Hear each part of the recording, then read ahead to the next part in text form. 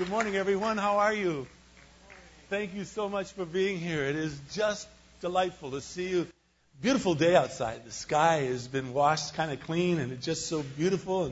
And the snow on the mountains, I wonder if you've seen it at all. It's just absolutely beautiful.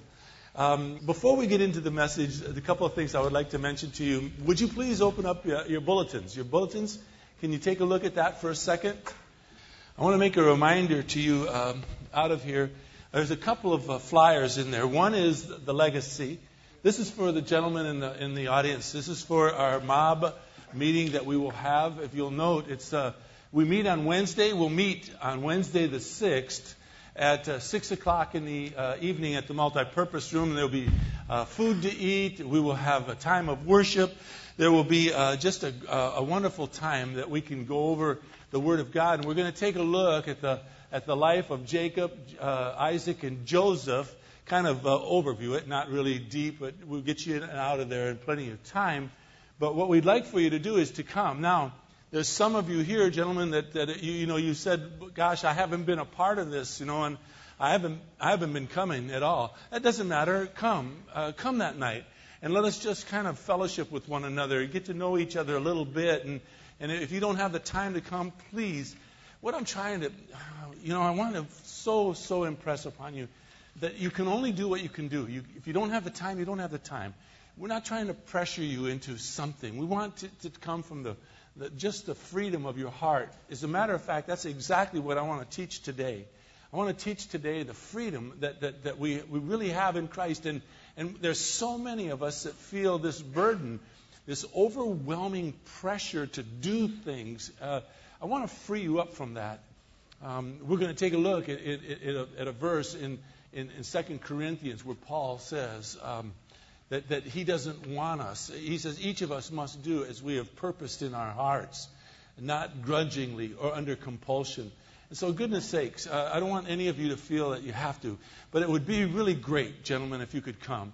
This is February the 6th. It's a Wednesday evening at 6 o'clock, and there are no obligations. You come to that doesn't mean you have to sign up and you're in a Bible study. Although, let me be honest with you. I don't try to hide any agendas from any of you.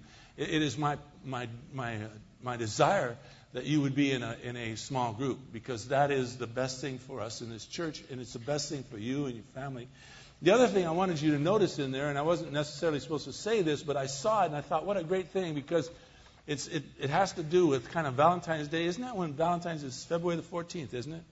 Anyways, on the 15th, on the third Friday, we're going to have something about true love, and Wes and Paula Porter are going to speak, and also Brent and Melissa Slazak, along with Pastor Bill. Cannot wait. This will be a great date night. It's a time where we have a wonderful time with one another.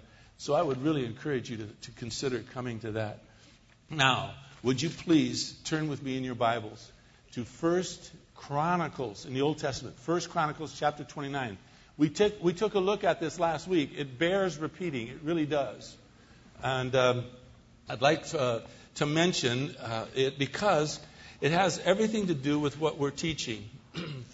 When you turn to 1 Chronicles chapter 29, I want to just remind you how this all began. I was minding my own business, just going along studying the book of Acts, and we got to the verse chapter 21 and we stopped. We just abruptly stopped. And what we thought we would do for us as a body of believers is to kind of make a statement of who are we in Christ. What is this church all about? Basically, we believe we would want you and me to know what is our Lord, what does God desire from us as a body of believers? Now, we saw when the first church was formed. This is back in Acts chapter 2. I know I told you to turn to 1 Chronicles. I'll get there in a moment. You'll remember this. And listen, I want you to try to remember this particular place in Scripture. You'll remember that we kind of studied some of this. In Acts chapter 2 and in verse 42, there was a statement that the believers were encouraged by the apostles, Peter in particular, to become continually devoted to the things of God. And Peter mentions in that one verse, in verse 42, four things. We are to be continually devoted to the apostles' teaching. That is, to to know and to study our Bibles, to get a hold on what is taught in here, because this lays the foundation for your life and my life in Christ. This is the place that you and I turn to make sure what we are being taught is truth.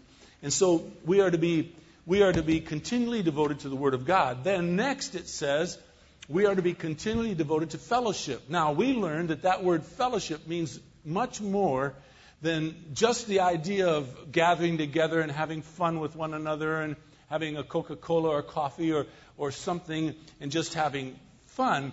There's nothing wrong. I think fun is wonderful and it's a good thing to do. But in that context, the word fellowship means partnering, a sharing. In other words, we are to be continually devoted to sharing with one another.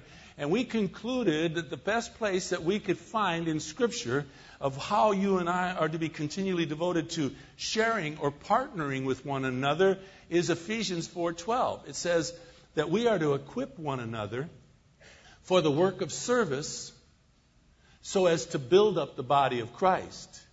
And so your partnering, your fellowship, your sharing with this church body means that you take the gift that God has so graciously given to you as a believer, and you share that gift with the body, giving it back unto the Lord, so to speak, so that we can become a body of believers who are equipped. Because your gift is desperately needed, just as mine is. Our gifts are needed within the body of Christ so that we can become capable of doing the work of service, whatever that is.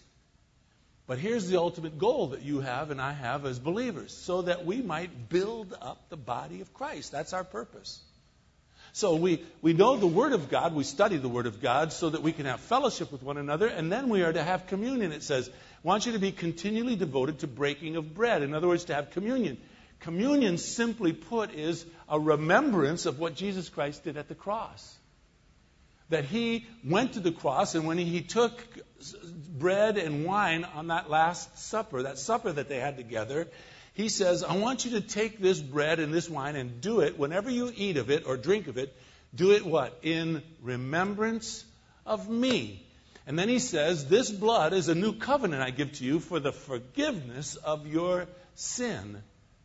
And you can rest assured that we will need within our lives as believers the forgiveness of sin, and also to remember what Christ taught us, and that is to forgive others who might have sinned against us.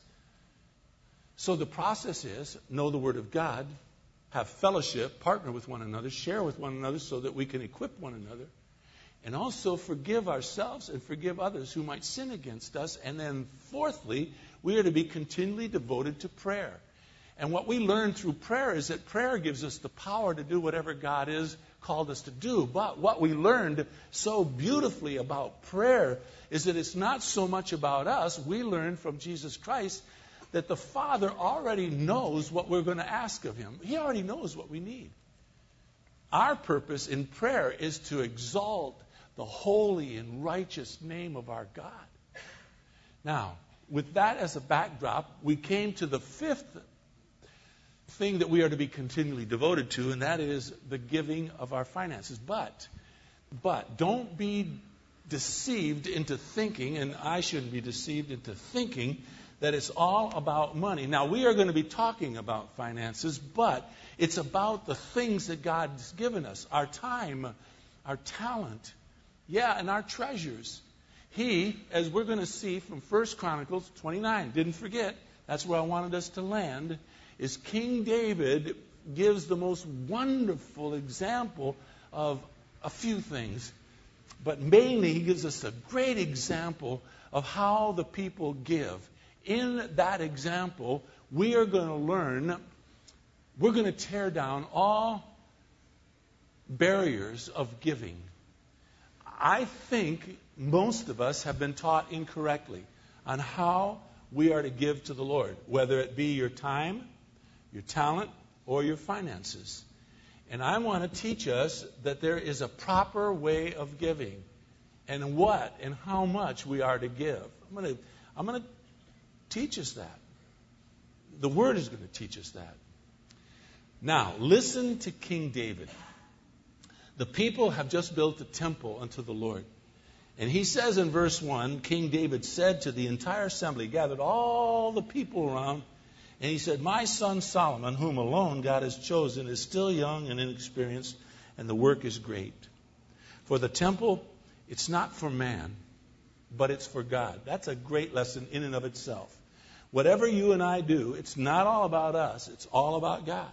Whether it's the talents that you have, like when they came up here and sang so beautifully this morning, that was not about them entertaining you and me. That was all about us having leadership to kind of lead us into singing and praising the Lord and worshiping the Lord.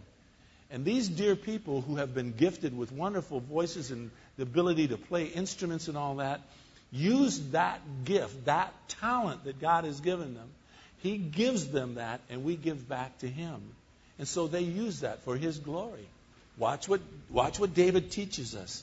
He says this work is not for man. It's for God.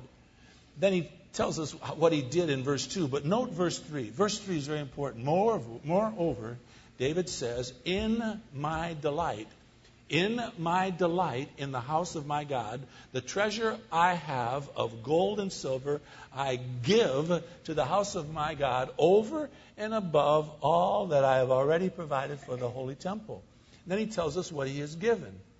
Verse 6, look, he says not only did he give, verse 6, he said the rulers, the princes, the commanders, the overseers, they all offered to the Lord. What's the end of verse 6 tell us? They offered how?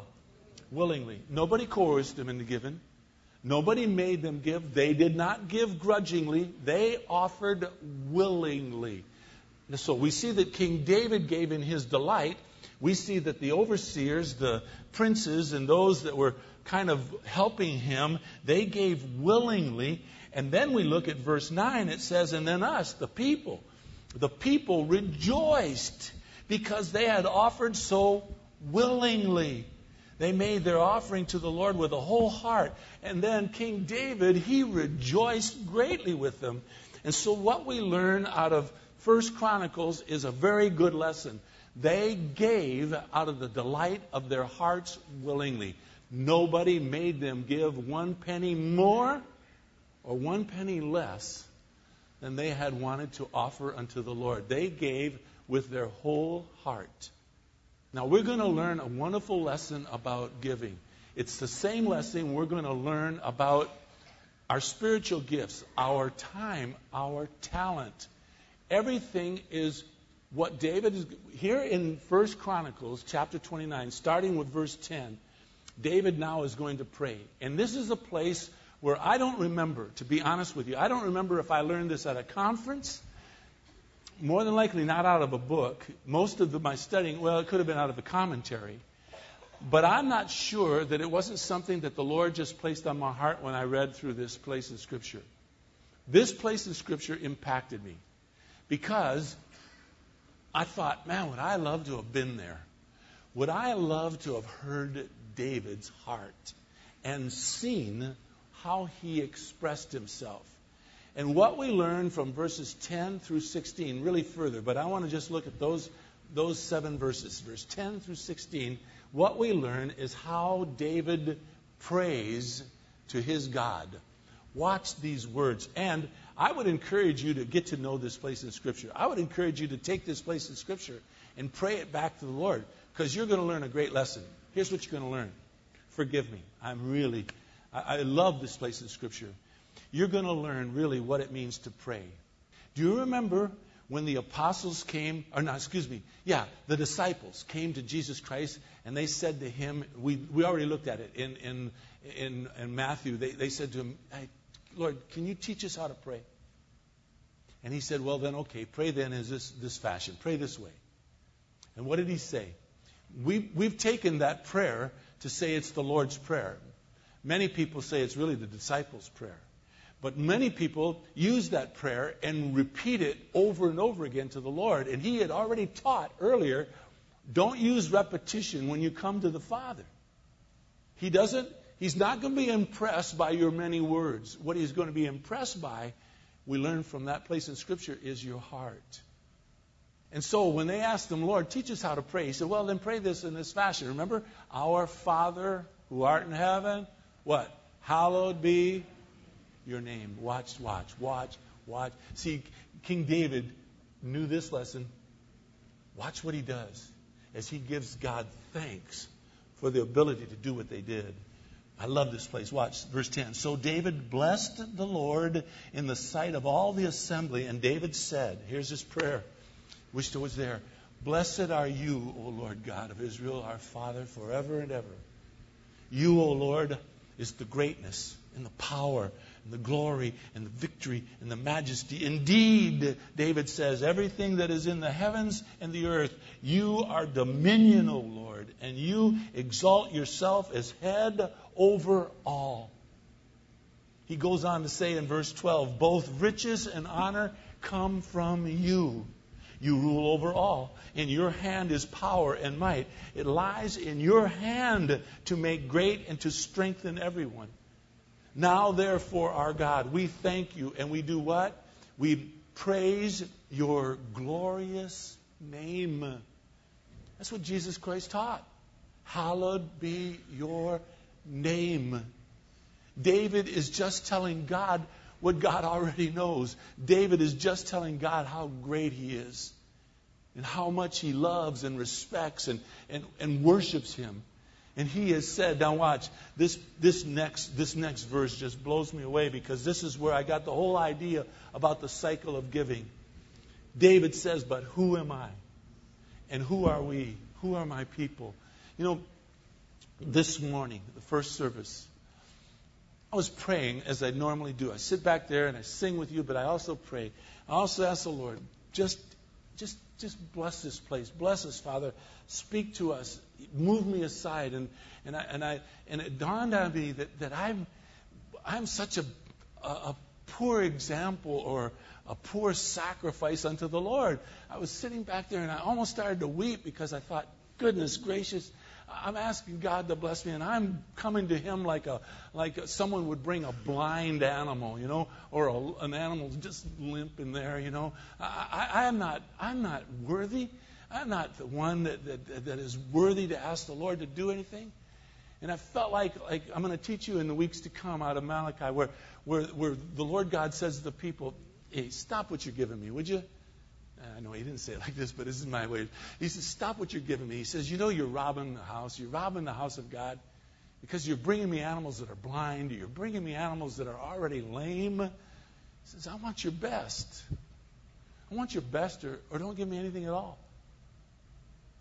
So I'm back there praying, and I'm realizing I'm offering the Lord something that's blind and lame. And then while I was praying, it dawned on me, in my heart is Jesus Christ. And that's the true offering. It's not me. It's my Lord.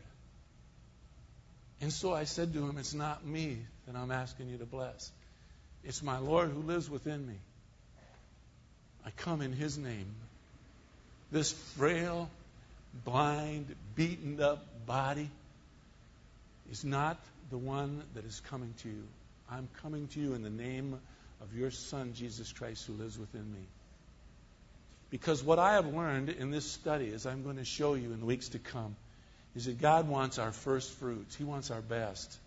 I'm reminded, man, I will get back to this, I promise you. I'm reminded, this is not in my notes, I'm reminded of a story. This is supposedly true. I wasn't there. I only heard about it second, third hand. But this family were very musical, they were very talented, you know, and they loved music, and they had this beautiful piano in their home, and they got this brand new piano that was gorgeous. And so what they did was they took their old piano and they gave it to the church. And the pastor says, I don't want this piano. Thank you very much. We want your new piano. We want the best that you have to offer, not something that's worn out. Now, I'd never had the chutzpah to say that to you, any of you. But this pastor was teaching them something that we're going to be teaching out of how we are to give. And that is to give the best of what we have. Story goes that those people took the old piano home, put it back where it belonged, and gave the church the new piano. Now, I'm not going to do that to you ever, ever, never. But that is a great lesson. Listen to what David says about the whole idea of giving. And I think in this part of Scripture, you're going to learn a lot about what the Bible says about how you and I are to give. He says in verse 14, "Who am I and who are my people that we should be able to offer as generously as this?" Look, he says, all things come from you, and from your hand we have given you. That is where I got the whole idea of the cycle of giving. It says, whatever you do, do it heartily unto the Lord, knowing it's the Lord Jesus Christ whom you serve. He gives you and me talent. He gives you and me our physical bodies. He gives you and me our time. He gives you and me our commitment. He gives you and me our finances. He gives to us, and we take that, whatever it is that He has given to us, and we take that bit, and we offer back to Him a portion of what He has given to us. And that portion that you offer you should not be made to give any more or any less than what you want to give unto the Lord. That should be your offering willingly to the Lord. Not under compulsion and not grudgingly. And so no church, no pastor should tell you how much you should give. That should be something that comes from your heart. As God so blesses you, you give back to Him. And so it is this place in Scripture, in 1 Chronicles chapter 29, verses 10 through 16, is where I find what I call the cycle of giving. The Lord will give to you, and you in return are to give back to Him. Now, we're talking these next few weeks about money, but I'm going to also put into the messages not only just money, but talent. Not only just talent, but time. Not only just time, but your commitment and your spiritual gifts. God gives to you and me. We take it and we give back to Him. What you're going to have to learn is what we just sung. The words were, I wrote them down because I'm really bad at that, but nothing compares to the promises that we have in you. Nothing compares. There is none like you. We sing for joy at the work of your hand. Nothing compares to the promises that we have in God. So what we got to do is believe that when God makes a promise to us, He will fulfill it. And so when He says to you and me, look, if you sow, this is in 2 Corinthians, if you sow sparingly, you're going to reap sparingly. If you sow bountifully, you're going to reap bountifully. And that's not a gimmick so as to make you want to give more. That is just a truth from the Word of God. And I want you and me to be blessed by God. More than I can put into words. I want us to be blessed by God. So, as we are taught in 1 Timothy chapter 6, we are to instruct the people with their money of how to deal with the money that the Lord God has given them. And so we will try to do that here at this church. We'll try to do it with the right heart and for no way of trying to interfere with what God has placed in your heart to give willingly with a delight.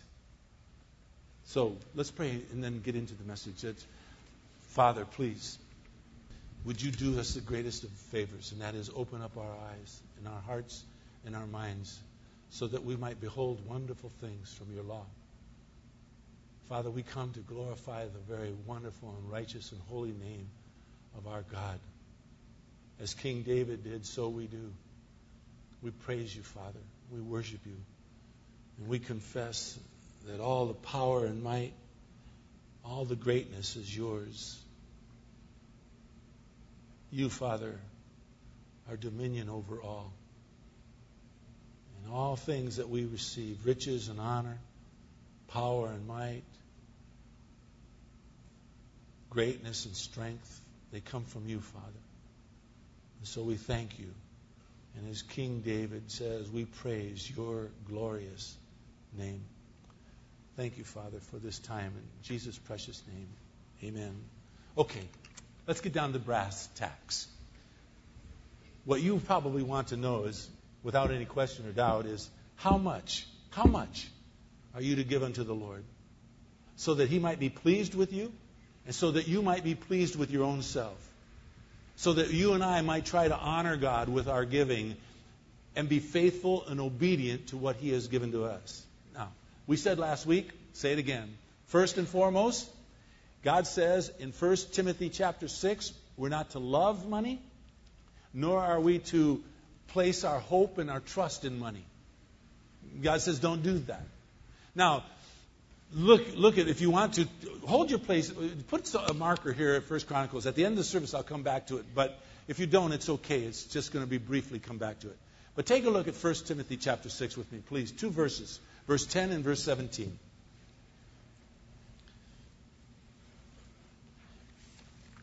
In verse 10, we are told, the love of money is the root of all sorts of evil. Now, let me say this first and foremost. There is nothing wrong. In fact, it's probably wonderful to be wealthy. You don't have to make no excuses. You don't have to I'm so sorry I've made so much money, and I'm sorry I drive this nice car, or I'm sorry I live in this wonderful house. No, enjoy it. Enjoy it. Be free in the Lord. Enjoy what He has so preciously given to you. Allow yourself to enjoy the wonders of God's blessings upon your life. So there's nothing wrong with money. It is the longing for it. In other words, the desire to make yourself rich, that's what's troubling. Look what it says in verse 10. The love of money is the root of all sorts of evil. Some, by longing for it, have wandered away from the faith and pierced themselves with many griefs. Listen, one of the things, this is kind of another rabbit trail. It's not on my notes, but I was reminded of it last night, and I want to say it again to this service. When I started playing ball, as a young man, the minimum wage in the major leagues was $10,500 a year.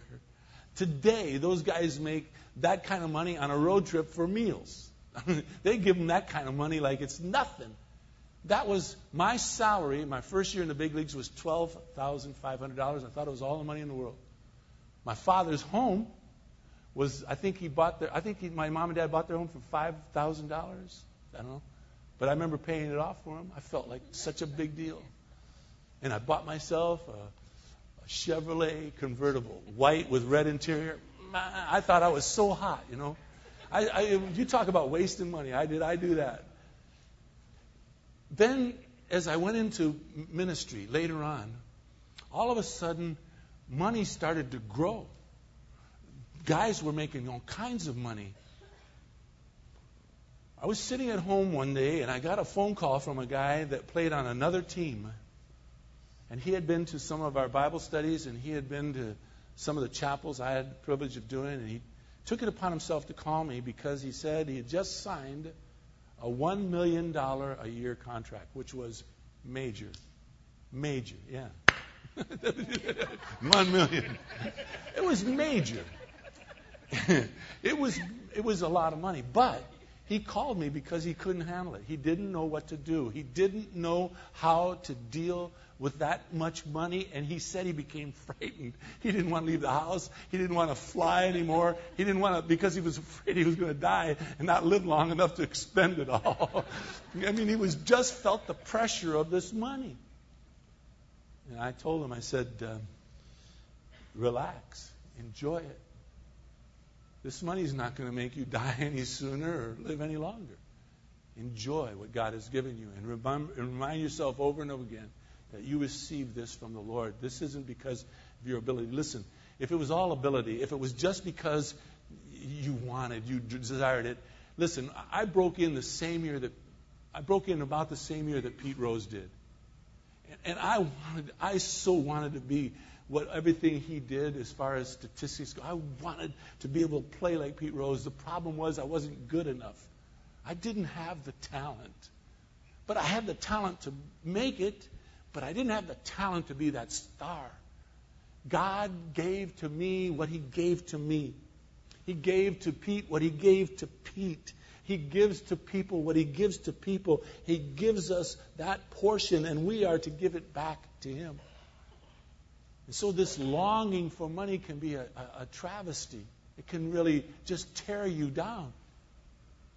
This other guy I knew, I get a call. I don't remember what city it was. Let's say it was New York. I don't remember if it was New York. But let's say it was New York. I get a call from this guy that was in New York, and he said, John, he said, you won't believe what happened. What? He said, this girl that I used to think was the most beautiful girl on the face of this earth, she's hustling me. She wants to take me to lunch. His wife was at home pregnant. He's on the road, and he's asking if he can go to lunch with this girl. And I said, here's what I want you to do.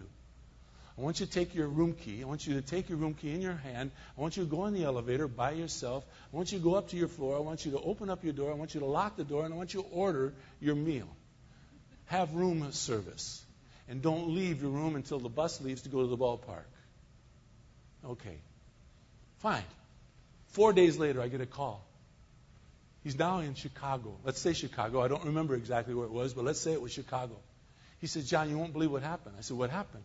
He says, I was sitting in the lobby reading the newspaper, and he says, I look up, and he says, I saw the most beautiful ankles I've ever seen. I looked up, and the legs got better as I was going up, and I looked up, and it was her. She's now in Chicago. I says, where are you? He says, I'm in my room. The door is locked. I said, good. That person got a little more famous, more money. I wish I could tell you his happy ending. Today, that person's divorced, left his family. The love of money and longing for it. Some have wandered away from the faith, we are told by Paul, and have pierced themselves with many a grief. He says in verse 17, we are to teach people, we are to instruct people who are rich in this present world, not to be conceited or to fix their hope on the uncertainties of riches, but on God. Why do we fix our hope on God? Because it is God who richly supplies us with all things to enjoy. So we are taught not to love money, not to place our faith and our trust in it either. So the question we hear so often is if we give faithfully back to God, what does that amount look like? I've heard that question. Most of us have been taught that we are to tithe. That is a very common word within the family of God, to give Him 1/10 of our income. Well, the question then arises, what is 1/10? Is it off the top? Is it after we pay our taxes? Is it after we pay our bills, pay for our homes, pay for our kids' clothes, our sporting events, the extra activities, the schools that our kids go to? Where is the breaking point? How much we are to give unto the Lord? I mean, what if we can't afford 1/10, a tithe? So where does that leave us? How much does the Lord expect you and me to give to Him out of what He has given to us? If we give Him our time, if we give Him our talent, is that enough? Then we don't have to give our finances?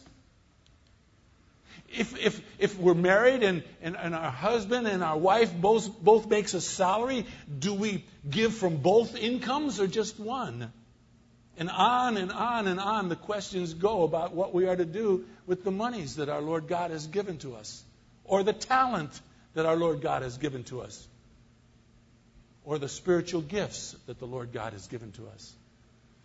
How you handle these areas in your life will give you an indicator of how you are walking with Christ at the moment. All of them. How you handle the money, how you handle your wife or your husband, your kids, your parents, the gifts that God has given to us, the time that we spend in the Word of God, the job that we have, our prayer life, our relationship with other believers. Every single one of these things will become an indicator and give evidence as how you and I are growing in Christ. Now, I realize there's a problem. In all of this, talking about giving, I know there's a problem, and the problem is this, plain and simple. People will come to us trying to convince us to give to their cause. I mean, being in a church, man, do you hear it? They claim that what they have is of God. They know it's of God, And here's the one that I hear kind of the most. I was shaving this morning, or I was waking up from sleep, and your name, your face came before me, and the Lord seemed to put you on my heart that I should ask you to give to our ministry. Talk about waking up a bad dream, having my face on your... And it's really interesting that very seldom, if ever, does the Lord put their face on my thing in the morning, that I would think about them to give to them. And so we get these things, and then it happens in churches. Oh my, churches. Churches bombard you and me with their giving techniques, church drives, budget drives.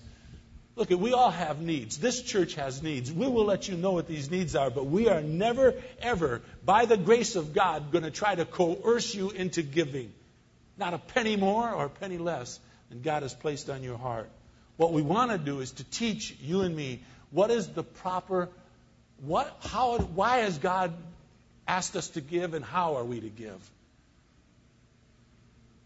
You talk about programs and books. There are myriads of them. There are church parachurch ministries that'll try to teach a church how to get their people to give, how to stimulate you, how to motivate you. Yes, some even say how to place a guilt trip on the people so they give more.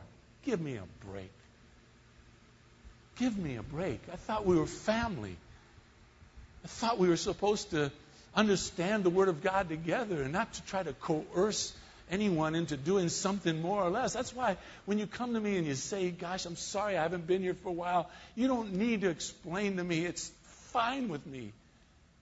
I want you here because the Bible says we're not to forsake our gathering together, but I don't want you here that you have to apologize to me.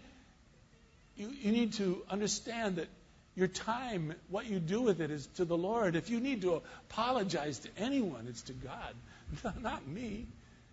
Not me. So what we want to do is to instruct, to teach us, just as we are told to do in 1 Timothy chapter 6. Everything that you and I have, I'm going to say this over and over again, it's not just your money, but your time, your talent, your treasure. Everything that you and I have, as King David said in 1 Chronicles 29, we receive from the Lord our God. He is given to us so that we may give back to Him. That is our cycle of giving. He gives and we return the favor. So your money, your talent, your time, your gifts, they're not yours. They never have been. And I want to try and teach you and me that these are not things that we have received. Our God has given them to us. He gives to us so that we give back to Him. And if you're missing the boat, you don't have to apologize to us. You need to answer to God.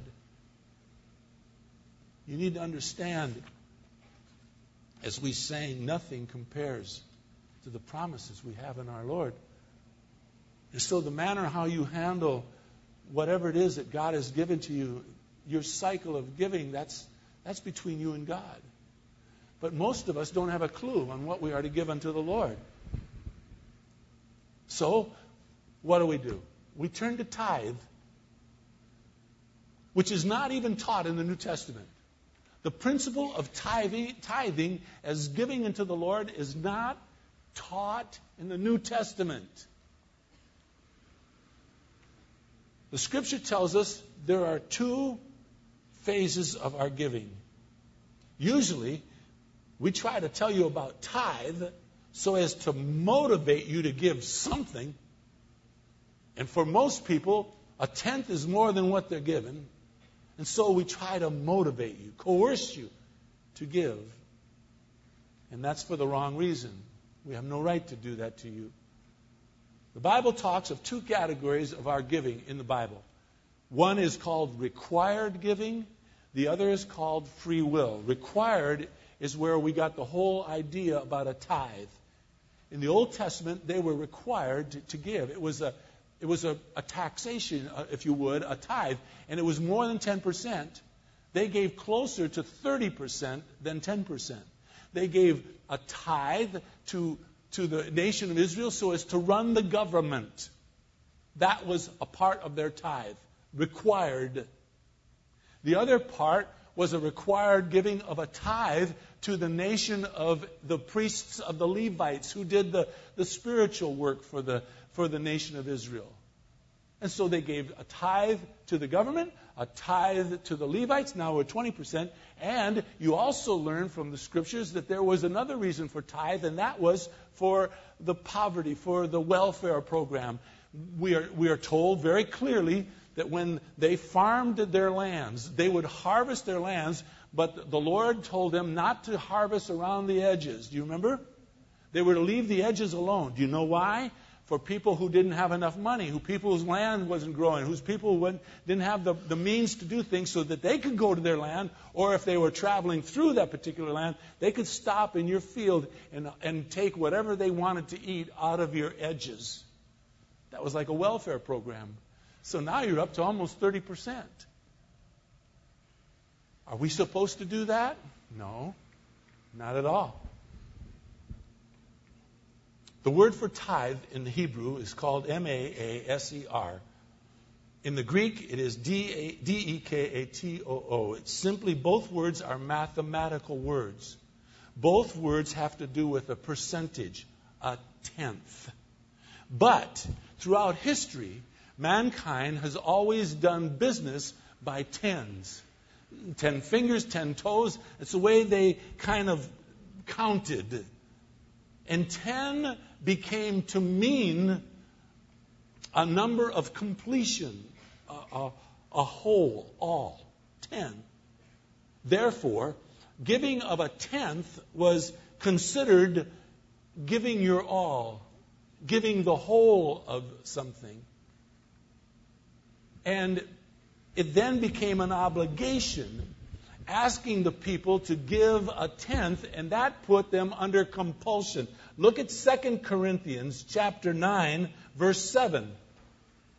We looked at this last week, worth looking at again, because I want you to see something deeper within this one short verse, but so powerful. Watch what Paul teaches, very clearly teaches. You and I are not to make people give under compulsion or grudgingly. Watch what Paul says. Each one. Okay, you can just stop right there. Who's supposed to give? What if there's two incomes in the family? It's each one. Each person, and then the next two words are must do. That's a command. So each one must do as they have what? Purposed within their own hearts. And so you see from this verse that giving is to each person. It's a command, and they must do it just as as they have purpose within their own hearts. Not grudgingly, it says in verse 7. Not under compulsion, it says there. Because it says God loves what? Cheerful giver. What you cannot give cheerfully, don't give a penny more. Because God loves someone who can give to Him cheerfully. As King David said, in his delight, over and above. As the people of his court said, willingly give. As the people in the congregation said, offered willingly with their whole heart. And King David saw what they all gave, and he rejoiced greatly, the Bible says in First Chronicles chapter 29. I told you to hold your place there, and I did it without asking you to turn back. Required giving, plain and simple, takes away from the real purpose of giving. To give a tithe is unbiblical. It's unbiblical. What you and I are asked to do is to give what is called not required giving, but free will giving. There's another term for free will. It's called the first fruits. It's where you give the very best of what you have. This is where I normally threw in that story about the piano. The guy wanted to give to that pastor the old piano and keep the new one. He said, I don't want your old one. I want your new one. Again, like I say to you, you're not going to hear that from me. But what you will hear from me is I want you to be blessed. I want you to purpose in your heart what it is you think the Lord wants you to give. And I don't want you to give a penny more. But I don't want you to give a penny less. Because I want you to be blessed. I want you to sense that God is speaking to your heart.